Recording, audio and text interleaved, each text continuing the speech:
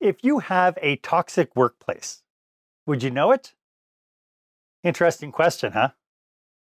According to an article in the Harvard Business Review, abusive behavior and workplace incivility can spread throughout an organization. But as a leader, what can you do to stem the domino effect and the abuse? And that's coming up next.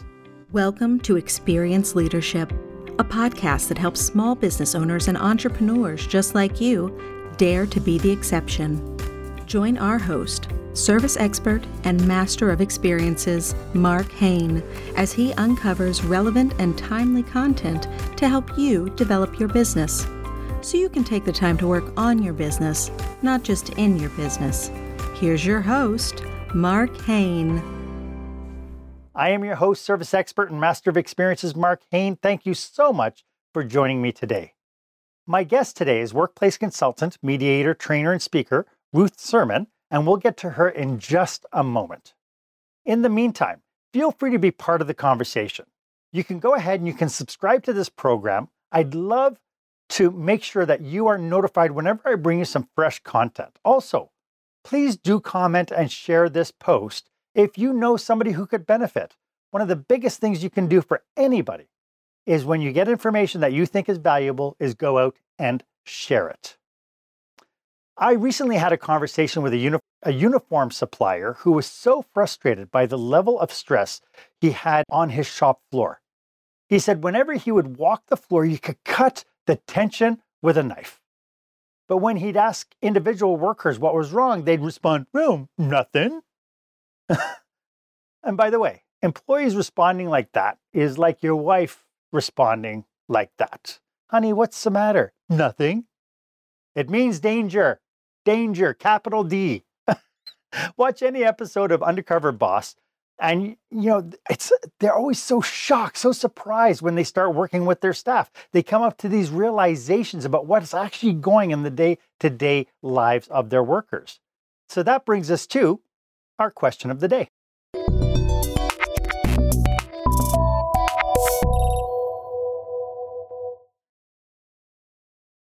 So what kinds of toxic issues have you had to deal with in your business? What did you do about it? Again, put your comments in the comment box. The more you share, the more other people will learn from your situation. And who knows, maybe you might be in the same situation as you. As I mentioned, my guest today is Ruth Sermon. Ruth is a mediator, a trainer, a professional speaker on the subject of conflict resolution. Welcome, Ruth. It's so nice to have you on the show. It's been a while since we've been setting this up. It's nice to finally have you here. It's great to be here, Mark, and I'm looking forward to the discussion. Yeah. Before we get into today's topic, could you just tell us a little bit about what you do for your clients? So from my perspective as a mediator, I work primarily with large organizational groups, and particularly with groups where they're having issues or problems. But I do a lot of work with senior leadership teams, with CEOs, employers, and their management teams, and also with the employee groups on how do you create workplaces where people actually want to come to work and where things like loyalty and retention are less of an issue than they are in the normal workplace. Yeah. Being a business owner at the best of times, or even a manager, is not easy. Today, though, it seems like we get more and more reports of incivility in the workplace, and it seems to be really at an all-time high. In your experience, is that the case, or are we just in a position where we're just hearing about it more? Well, I think it's important to recognize that things like harassment and discrimination and codes of conduct and all that are relatively new when it comes to the work world. Much of it started back in the 1980s after, complaints started being filed that ended up going through the Canadian Human Rights Commission, provincial human rights commissions, ended up in the courts, ended up at the Supreme Court. And one in particular gave employers the legal obligation to provide a workplace that's free of harassment. And that sent shockwaves through the work world back in the 1980s, because all of a sudden there was a financial potential cost associated with not having that. So some employers jumped on the bandwagon and said, this is great. We recognize that happy employees are going to be more productive. and likely to stay around longer, which deals with the retention. And other employers came on board more grudgingly in terms of, well, I don't really want to get stuck with a very large bill, so I'll do what I have to do. So you get compliance on every space on that continuum, from full integrated compliance right through to the other end where you've got very grudging or even very limited compliance, shall we say. In other words, we'll do it if somebody's watching, but we're not really going to get involved with it anywhere else. But at the same time, we've also raised generations of kids where they've been led to believe that they have the right to say no, that they have the right to, if they're uncomfortable with something, to speak up. And so we have generations of people coming into the workforce now with very different expectations than what my generation had when we started. Basically, I remember my dad telling me when I got my first job, your boss is just like your parent. And if they tell you to do something, then you do it, whether you want to or not. Now, that's not what we tell kids today. There's been an evolution, both on the legal end, on the policy end, on the management end, in terms of what managers expect from employees, but also on the employee end in terms of what employees expect from their bosses and from their workplace. Yeah. I've seen situations where even today, where owners or managers shrug off issues thinking that it's a one-time thing and it'll go away. We've had it with the Governor General of Canada, for instance. There was all sorts of issues that kind of got swept under the carpet. They're seeing it in the States now with Governor Cuomo, that there were issues that people just swept away and didn't say anything. And yet leaders would not say that they're condoning the behavior. There are situations where leadership is aware that there are issues and choose to ignore it or minimize it. Maybe they don't see it as a challenge or a problem. And there are other times where people may be, I was going to say, blissfully unaware or choosing not to look, where they're aware it's going on, but they absolutely do not want to acknowledge it. And we're seeing that in the media as well. We're seeing it with police forces. We're seeing it with the court system. We're seeing it in businesses and organizations on a number of levels. And it's not always related to the isms, the racism, the sexism, and so on. Sometimes it's double standards. Some employees in the workplace can get away with pretty much anything, and other employees would be targeted disciplinary-wise for any minor infraction. And so you've got very, very different expectations and very different levels of enforcement of policies and procedures and protocols and codes of conduct and so on. And that becomes a problem. That's a major problem, because there's this mixed message then that says it's okay for them, but it's not okay for you. And that can lead to some very challenging dynamics. Have you ever met a disgruntled employee? I don't know too many employers who won't say that they've had a few frequent flyers coming through their office on a regular basis, for lack of a better term, that are either self-selecting to show up in the office with another complaint or yet another concern. And those who may be, the equivalent of being sent to the principal's office by the frontline supervisor or so on. It says, like you're late again, you need to go and talk to the boss. And so then we have this dynamic where we've now got people within the workplace where they feel they're being targeted. Now, that's not to say that they may not have performance issues. We've all met employees who didn't quite live up to the expectation around level of engagement, level of performance, quality of the performance, and so on. I mean, that's just the reality. You've got that whole spectrum. Where it becomes a problem, though, is when there's a double standard and the expectations are either unclear or they're clear, but there's a selective level of enforcement. And it's crazy making for people, quite honestly. And in the short term, there may be some benefit to the organization in that. If you have a top salesperson, for instance, and that top salesperson's approach to being the top salesperson is to walk over the rest of the team, in the short term, that may actually provide you with some pretty solid income. Your cash revenue stream may be very good from that person. The challenge is, in the medium and the long term, the rest of the team has been thrown under the bus. Right. So what if that stellar employee leaves? And so interesting. I just had this conversation with another manager in a different business. This idea that your top performer could be the top performer at all costs. The damage that your top performer creates could actually be costlier than the revenue they're actually generating, especially when it comes to labor turnover and that sort of thing. Well, I was working in an organization, a very large organization, and I was doing what's called a workplace assessment, which is when we come in and we do comprehensive data gathering exercise. And because we're coming in from external, we don't have any vested interest in the outcome. And so people tend to be more open to talk. Mm-hmm. We put some pretty strong provisions in place around confidentiality and so on to try and make it as safe as possible. Anyhow, I had one staff person who looked at me and he said, "Oh, you want to know how Joe got to be the top salesperson? Ask him to lift his foot." And I thought, well, that's a little strange. And this person actually sat there, picked up their foot and said, "Just take a look at the bottom of his shoe and see the faces of all the people he's walked on to get where he is." Yes. That was a very graphic visual of the kinds of interactions that Joe was using in order to be the top salesperson. So if your organizational culture is built on competition, then you're going to have winners and losers. Yes. I mean, that's just the way it's set up.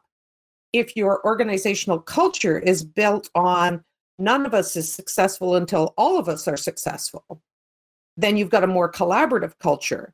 And if one person leaves for whatever reason, gets ill, takes another job, moves on, gets promoted, whatever, the rest of the team is capable of picking up and keeping things going. The competitive culture can be a challenge because you may have an individual who is getting a lot of attention, but if they leave, what about the rest of the team? They've kind of been left in the shadows or in the weeds, and they aren't necessarily able to step in and maintain the same kind of results. Is this a leadership issue, an HR issue, or is it an organizational issue? Yes.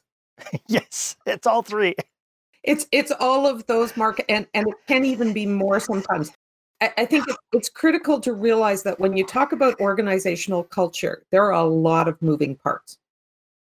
So first off, where did your organizational culture come from? And what's in it? Because most of us really don't know. So if you think about times when you've started a brand new job, and I say to people, what's the first thing that you want to do when you start a new job? And people will think about it and they'll think about it and they'll go, well, I need to get out whatever projects that they've given me. And I'm thinking, yeah, but that's actually about step number 3 or step number 4. The first thing that we want to do typically is find out where the washrooms are and where the lunchroom is. The second thing we want to do, and we start it right after we've walked in the door, actually right after they've offered us the job, is what's it like to work here? Now, in some organizations, they'll give you an orientation manual. What they don't give you is the real orientation manual. What they don't tell you is what are the unwritten rules about working here? What do you talk about? What do you not talk about? Who do you go to if you've got questions? What is it safe to discuss? Like if you have an issue or a concern, do you raise it or not? And if you raise it, who do you raise it to and how do you frame it? Because there are some organizations where it's safe to ask questions, and there are other organizations where, quite honestly, it's what I've had so many people over the years tell me is a CLM, a career limiting move. You see something you don't like? Well, not your problem, not your challenge. Shut up, do the job that you were hired to do, keep your head down, cover whatever part of your anatomy you feel needs to be covered, and collect your paycheck and go home. If I gave you the choice of that kind of an organization or the kind of organization where they're saying, we make mistakes all the time. When we make mistakes, we endeavor to learn from them and we endeavor not to make those mistakes again. And we move on. Which one do you want to work for? The one where if you make a mistake, they're going to come looking for you. And there's what I would call a finger pointing and blame storming culture, or the kind of learning culture that says we're inevitably going to make mistakes. We're inevitably going to have failures. What we don't want to do is have the same mistake or the same failure twice. I'd like to discuss some symptoms the audience should be aware of if they have a stressed workplace environment. We'll get to that right after this. When the spotlight shines on your business, are customers applauding or yawning? In other words, how is your business performing? Make your business a star with the new book, Lights, Camera, Action, Business Operational Excellence Through the Lens of Live Theater by Mark Hain. Mark uses his business and acting experience to help you see your business like a live show, so you can create a performance your customers will never forget. Buy Lights, Camera, Action today at your favorite online retailer or directly at markhain.com. Welcome back. I am speaking with workplace consultant and conflict resolution specialist Ruth Sermon. Ruth, this is really interesting because I think everybody listening to this will have experiences in conflicted or conflict within the workplace. And in fact, you were talking about this idea about starting up as a brand new employee. And I, in my book, actually talked about a situation where a reception position kept turning over all the time and her boss couldn't understand why. She says, I treat them like gold and I don't know why they keep moving on. What she failed to realize was the life and times of that reception person. The first 3 months, she was always holding hands, really supporting that reception position. And then when she figured, okay, she's got it all figured out now, I can back off and do my work, she would leave the receptionist alone. And all of a sudden, all these other people are coming in, telling her what they needed. One person wanted, hey, if somebody calls for me, then please text me. Somebody else is saying, hey, no matter what happens, if I'm in a meeting, don't text me, don't nothing. And all these people had different criterias. And of course, when she's there texting on the phone, texting the message or whatever to the person in the yard, her boss comes out and goes, oh, sweetie, you're not allowed to have your cell phone at work. Right? So all these different conflicts were coming up at her, but it was something that her manager couldn't see. So are there indicators or warning signs of a toxic workplace that owners and managers should be aware of? I think you've just identified one of the very first ones, is that we often make assumptions and we take those assumptions and we elevate them to the level of fact. If the boss had said, are people asking you to inform them, when a call comes in, if they're not available, and the receptionist had said, yeah, I've got some people who want me to and some people who don't, and I'm, it's driving me crazy trying to remember who's who or, what the instructions are for each person, then the boss would have been able to put that into context. Being told to put your cell phone down, and my question would be is, why is the receptionist having to use her personal cell phone to text people at work? Is there something here that needs to be addressed? There are a number of indicators. When organizations do anonymous employee surveys, take a look at the results. Now, hopefully, anonymous actually means that. I have had situations where it turns out that anonymous wasn't as anonymous as the word implies. And when somebody had registered dissatisfaction, management came back to the individual who had filled in that anonymous survey and wanted to know why they had put down the response that they had put down. And now what I got from the employee is, I'll never tell them anything again because I don't trust them. They told me it was anonymous and it wasn't. So I think there's a couple of key things. One is, are there mixed messages? Now, here's the thing. If I'm the one giving the message, I may not realize that what I'm saying is not consistent with what I'm promising. So a lot of it has to do with optics and messaging. What is it that employees are actually hearing? And what are the optics that they are seeing from the way situations are being handled? For instance, if you're in a staff meeting and somebody makes a slightly less than acceptable, shall we say, comment. For instance, if you've got somebody who stutters or a report didn't measure up to somebody's quality level that they were expecting, and somebody says, oh, we certainly expected something better than that, in a staff meeting where there's a bit of a dismissive, derogatory kind of tone to the comment. Most managers have been told that you praise in public and you counsel or reprimand in private. I know a lot of managers, I meet all kinds of them, who would then leave that comment because they didn't want to address it in a public forum of the meeting. And they would wait and address it afterwards by saying to the person who'd made the comment, that was unacceptable, or I don't want to hear any more comments like that. But what's the message that everybody else in the meeting gets when nobody says anything? It's acceptable. And that may not be the message people are trying to say. My take on it would be if somebody is making a comment like that in a public meeting, then you have to address it in the public meeting. And it can be as simple as just saying, could we please keep our comments professional? And then you look at the person who has made the comment and say, I'd like to see you right after the meeting, and then pick up the agenda and get right back to the meeting. That's all you have to say. Now, right. What's the message that other people get? That nips it in the bud. And then there is no mixed message. What the expectations are and what is being done. Right. Now that the manager will never go back to that group and say, oh, by the way, I put a letter of reprimand on so-and-so's file. That would be totally inappropriate. But the message is still there. Sure.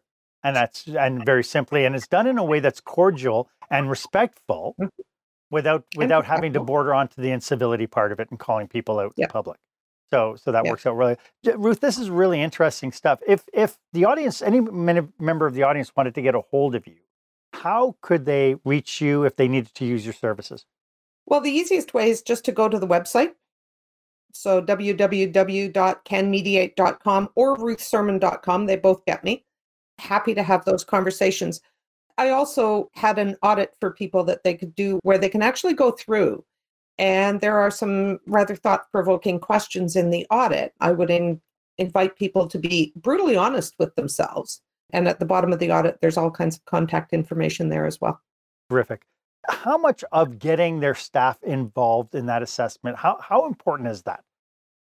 It's critical if you actually want comprehensive data, but how you do it matters. Mm-hmm. Most people are reluctant to speak openly and honestly to their boss about what they see going on. And that's why when we come in, it's all done through us. For instance, I've had people take the audit that I have for listeners today and give it to all their staff, but they don't send it back to the boss. They send it to me. What the boss gets is a compilation. They have no way of knowing who or even what departments filled in different responses. And it's a good place to start. The challenge is that when the assessments or the investigation in terms of what's going on is being done by anyone internal, and that includes HR, it includes organizational development, internal consultants, anyone who is perceived to have skin in the game, for lack of a better way to put it, or is attached to the organization, then people will filter what they say. And that's particularly prevalent, even in exit interviews. If you're doing it with anyone who is part-time, student, casual, contract employee, anyone who doesn't have the security of a full-time substantive position. So if somebody wants to get rehired, even in an exit interview, it's unlikely they're going to be honest about what they have put up with. And I've had people disclose to me horrendous situations of microaggressions around sexual harassment, comments, jokes, being subjected constantly to blonde jokes or racial slurs or demeaning expressions and things that people have said. And that's the norm of their day, but they're not. And they'll look at me and they say, I'm not talking to my boss about that because, that would just put a tattoo on my forehead that says problem employee. And I'll never get a job. And when I'm a student, I'm graduating next year. I would love to be able to come back here. This is my dream field to work in. This is what I want to do. I won't get hired if the perception is that I've filed a complaint. So even when recourse options are in place, like complaint processes and so on, people are often very reluctant and justifiably so to use them. And it's not just retribution from management. There's also horizontal retribution that comes from colleagues, and that's actually even harder to deal with than it is when it comes vertically from the hierarchy. Sure. Is there some way that a leader or a manager could look at a situation and say, I have to pull up my socks here and I have to become more approachable? Is there an indicator that somebody could look and say, I need to work on my leadership? Well, and there is part of the challenge that's one of the toughest areas is that if I am actually part of the problem, I am likely going to be the last person who will either realize that or acknowledge it. Most employees, if that's the environment that I've created, would see pointing that out to me as being the ultimate career limiting move. So part of the challenge is that leaders need to be willing to be brutally honest with themselves. And there are some indicators. For instance, what do you read about your company on social media? Sometimes that's the best exit interview that you're going to get, especially if people don't want to come back. Sometimes the comments in those negative reviews actually have some validity. Now, whether you have access to them or not, or whether you know them or not, that's another whole thing. It's not always filed as a Yelp review. Sometimes it's somebody's personal Facebook post. But the reality is that the patterns will be there. And for somebody who's fly on the wall talking to a whole lot of employees, it will show up fairly quickly to somebody who's looking at the bigger picture.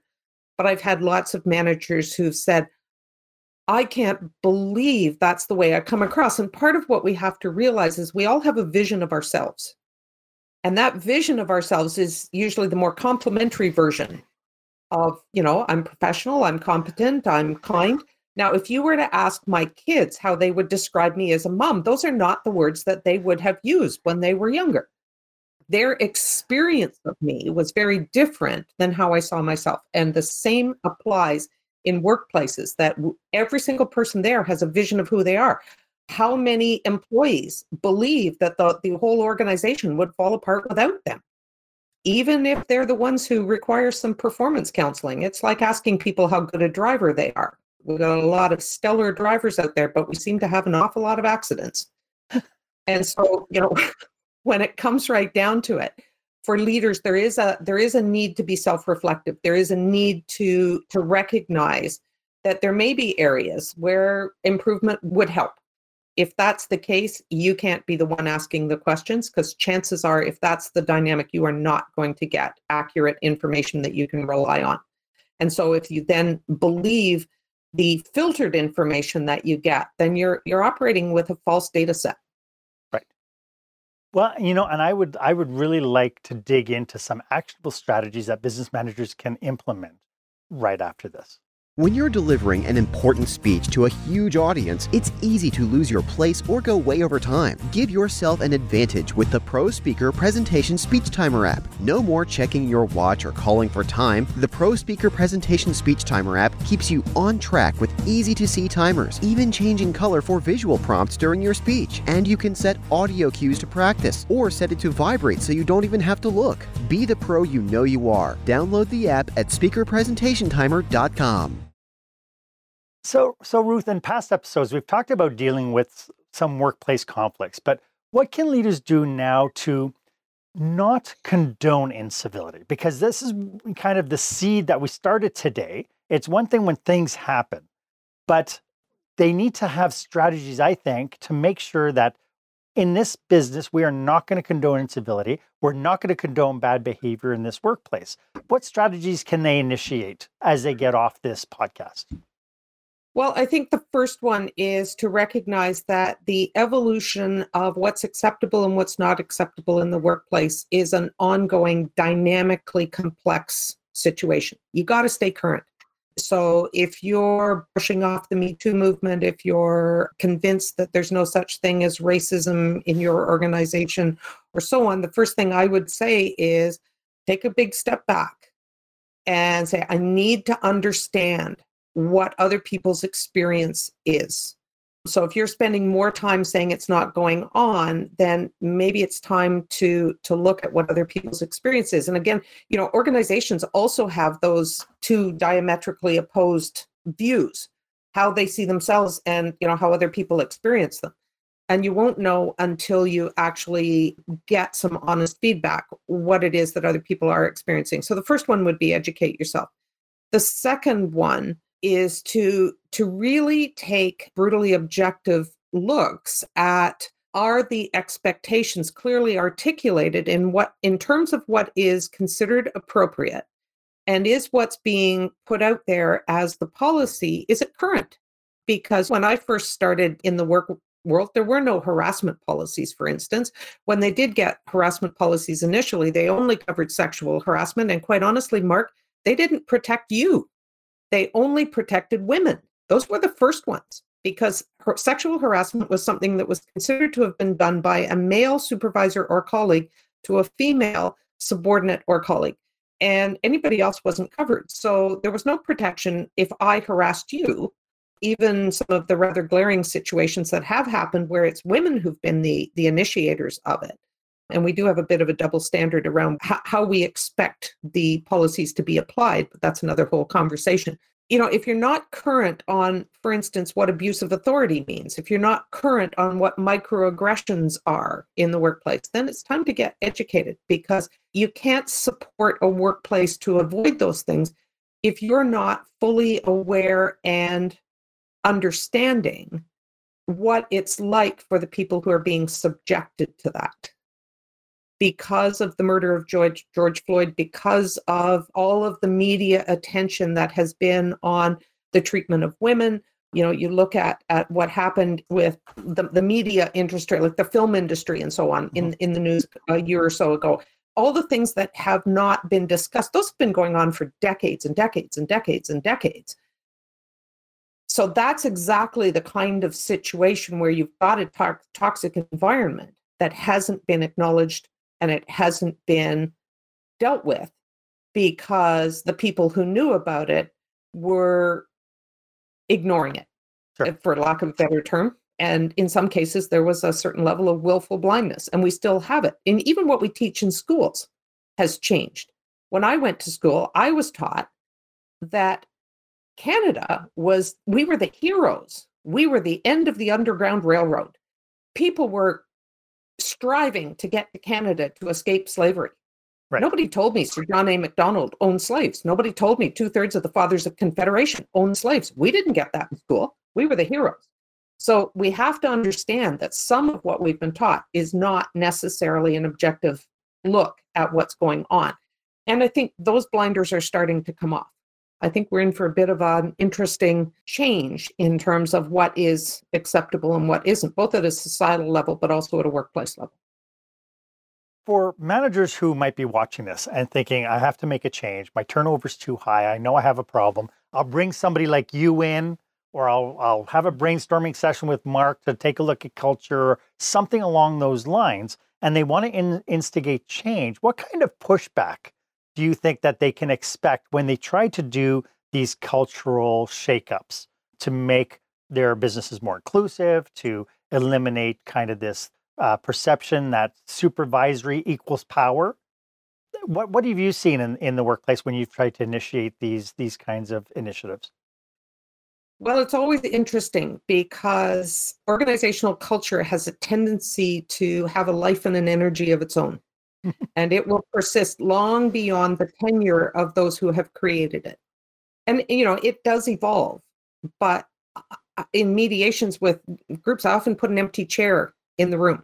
And that's the chair for the organizational culture, because you can't ignore it.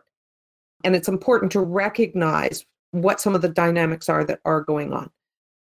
So you can expect pushback from some of your employees. You're going to have some employees who are going to jump on the bandwagon and go, you know what?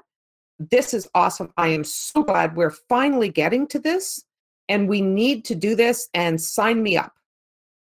And there will be other people who are doing a little bit of the, I'm not really sure about this. And they'll lean back and they'll say, you know what? I'm just going to see how this rolls out and whether or not this is the flavor of the month. And if it is the flavor of the month, I'm not going to waste my time and energy getting involved, because by next month it will have moved on to something else. And then you'll have folks who will literally do the cross-armed, no way am I doing this, and you can't make me. Now, generally speaking, when we start in to do the work, those who are the early adopters will be the first to sign up for interviews. They will be the first to volunteer. They will be engaged. And that's okay. It's good to have that group of people. It helps if the management team is on board, and it absolutely, you have to have commitment from senior management and the employer to do this, because this is not work you can do halfway. There's nothing worse than starting into it, getting people's hopes up, especially those who have been on the more negative end of things, shall we say, in terms of what they've been subjected to, and then having it fizzle or stop partway through, because you can actually make it worse. If you're not going to carry it through, then you're actually better not to start, would be my take on it. The people who are reluctant to engage initially. They often will come on board once they see there is a serious initiative underway. And the ones with the folded arms, sometimes they'll come on board as they see that really their audience is shrinking in terms of people who think like them. And there's usually three things that happen. They will either come on board, they will disengage where they're coming in doing the job, but they're no longer actively trying to win people over because there is no audience for them, or they'll leave. They're either going looking for another job where the atmosphere is more conducive to what they want, or they retire, or whatever. They go off on Sure. long-term stress leave or whatever, but they will actually leave the workplace. And you know what? You don't have to have everybody on board, but you do need to get everybody at least to neutral. If you can get them to neutral, then they're not pulling the team back. The ones who are engaged, they will carry it forward. What you want is the naysayers not to be the anchor that's holding everything hostage or keeping things from moving forward. If you're doing any kind of cultural change, then it has to be a long-term strategy, not just a band-aid on the issue. It can't just be, oh, we got sued for this, so now we're just going to be all gung-ho about inclusivity. It has to be a long-term strategy focused on making sure the corporate culture is conducive to a respectful and inclusive work environment.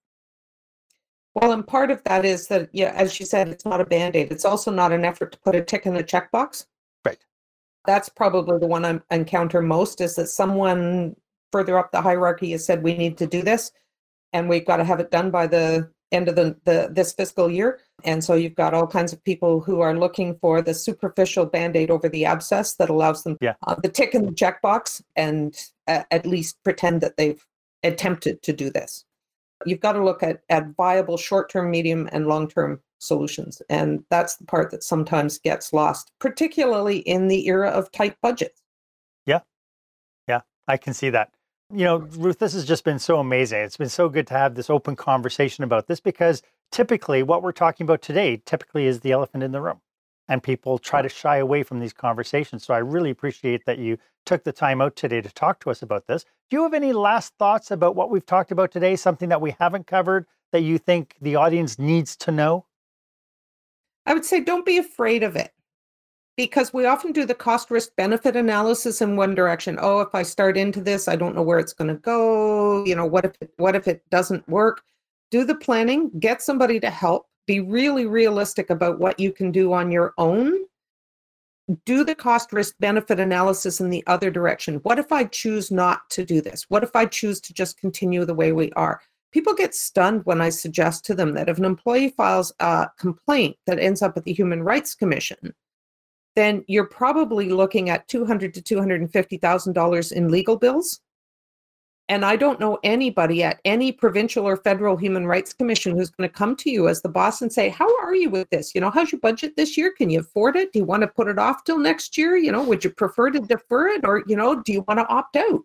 They don't offer you those choices. They give you a date and a time and say, show up. Yeah. And so, when it comes to making a business case for it, investing the time and the energy and the money in avoiding that or minimizing the risk of that can actually be a pretty sound, solid business decision. Sure. It's almost like, if you can't afford to do the work now, can you afford to pay it later? And we are notorious for thinking that we can defer those kinds of things. And then when it does come back and it starts creating problems for us, it's like, well, if only I'd known.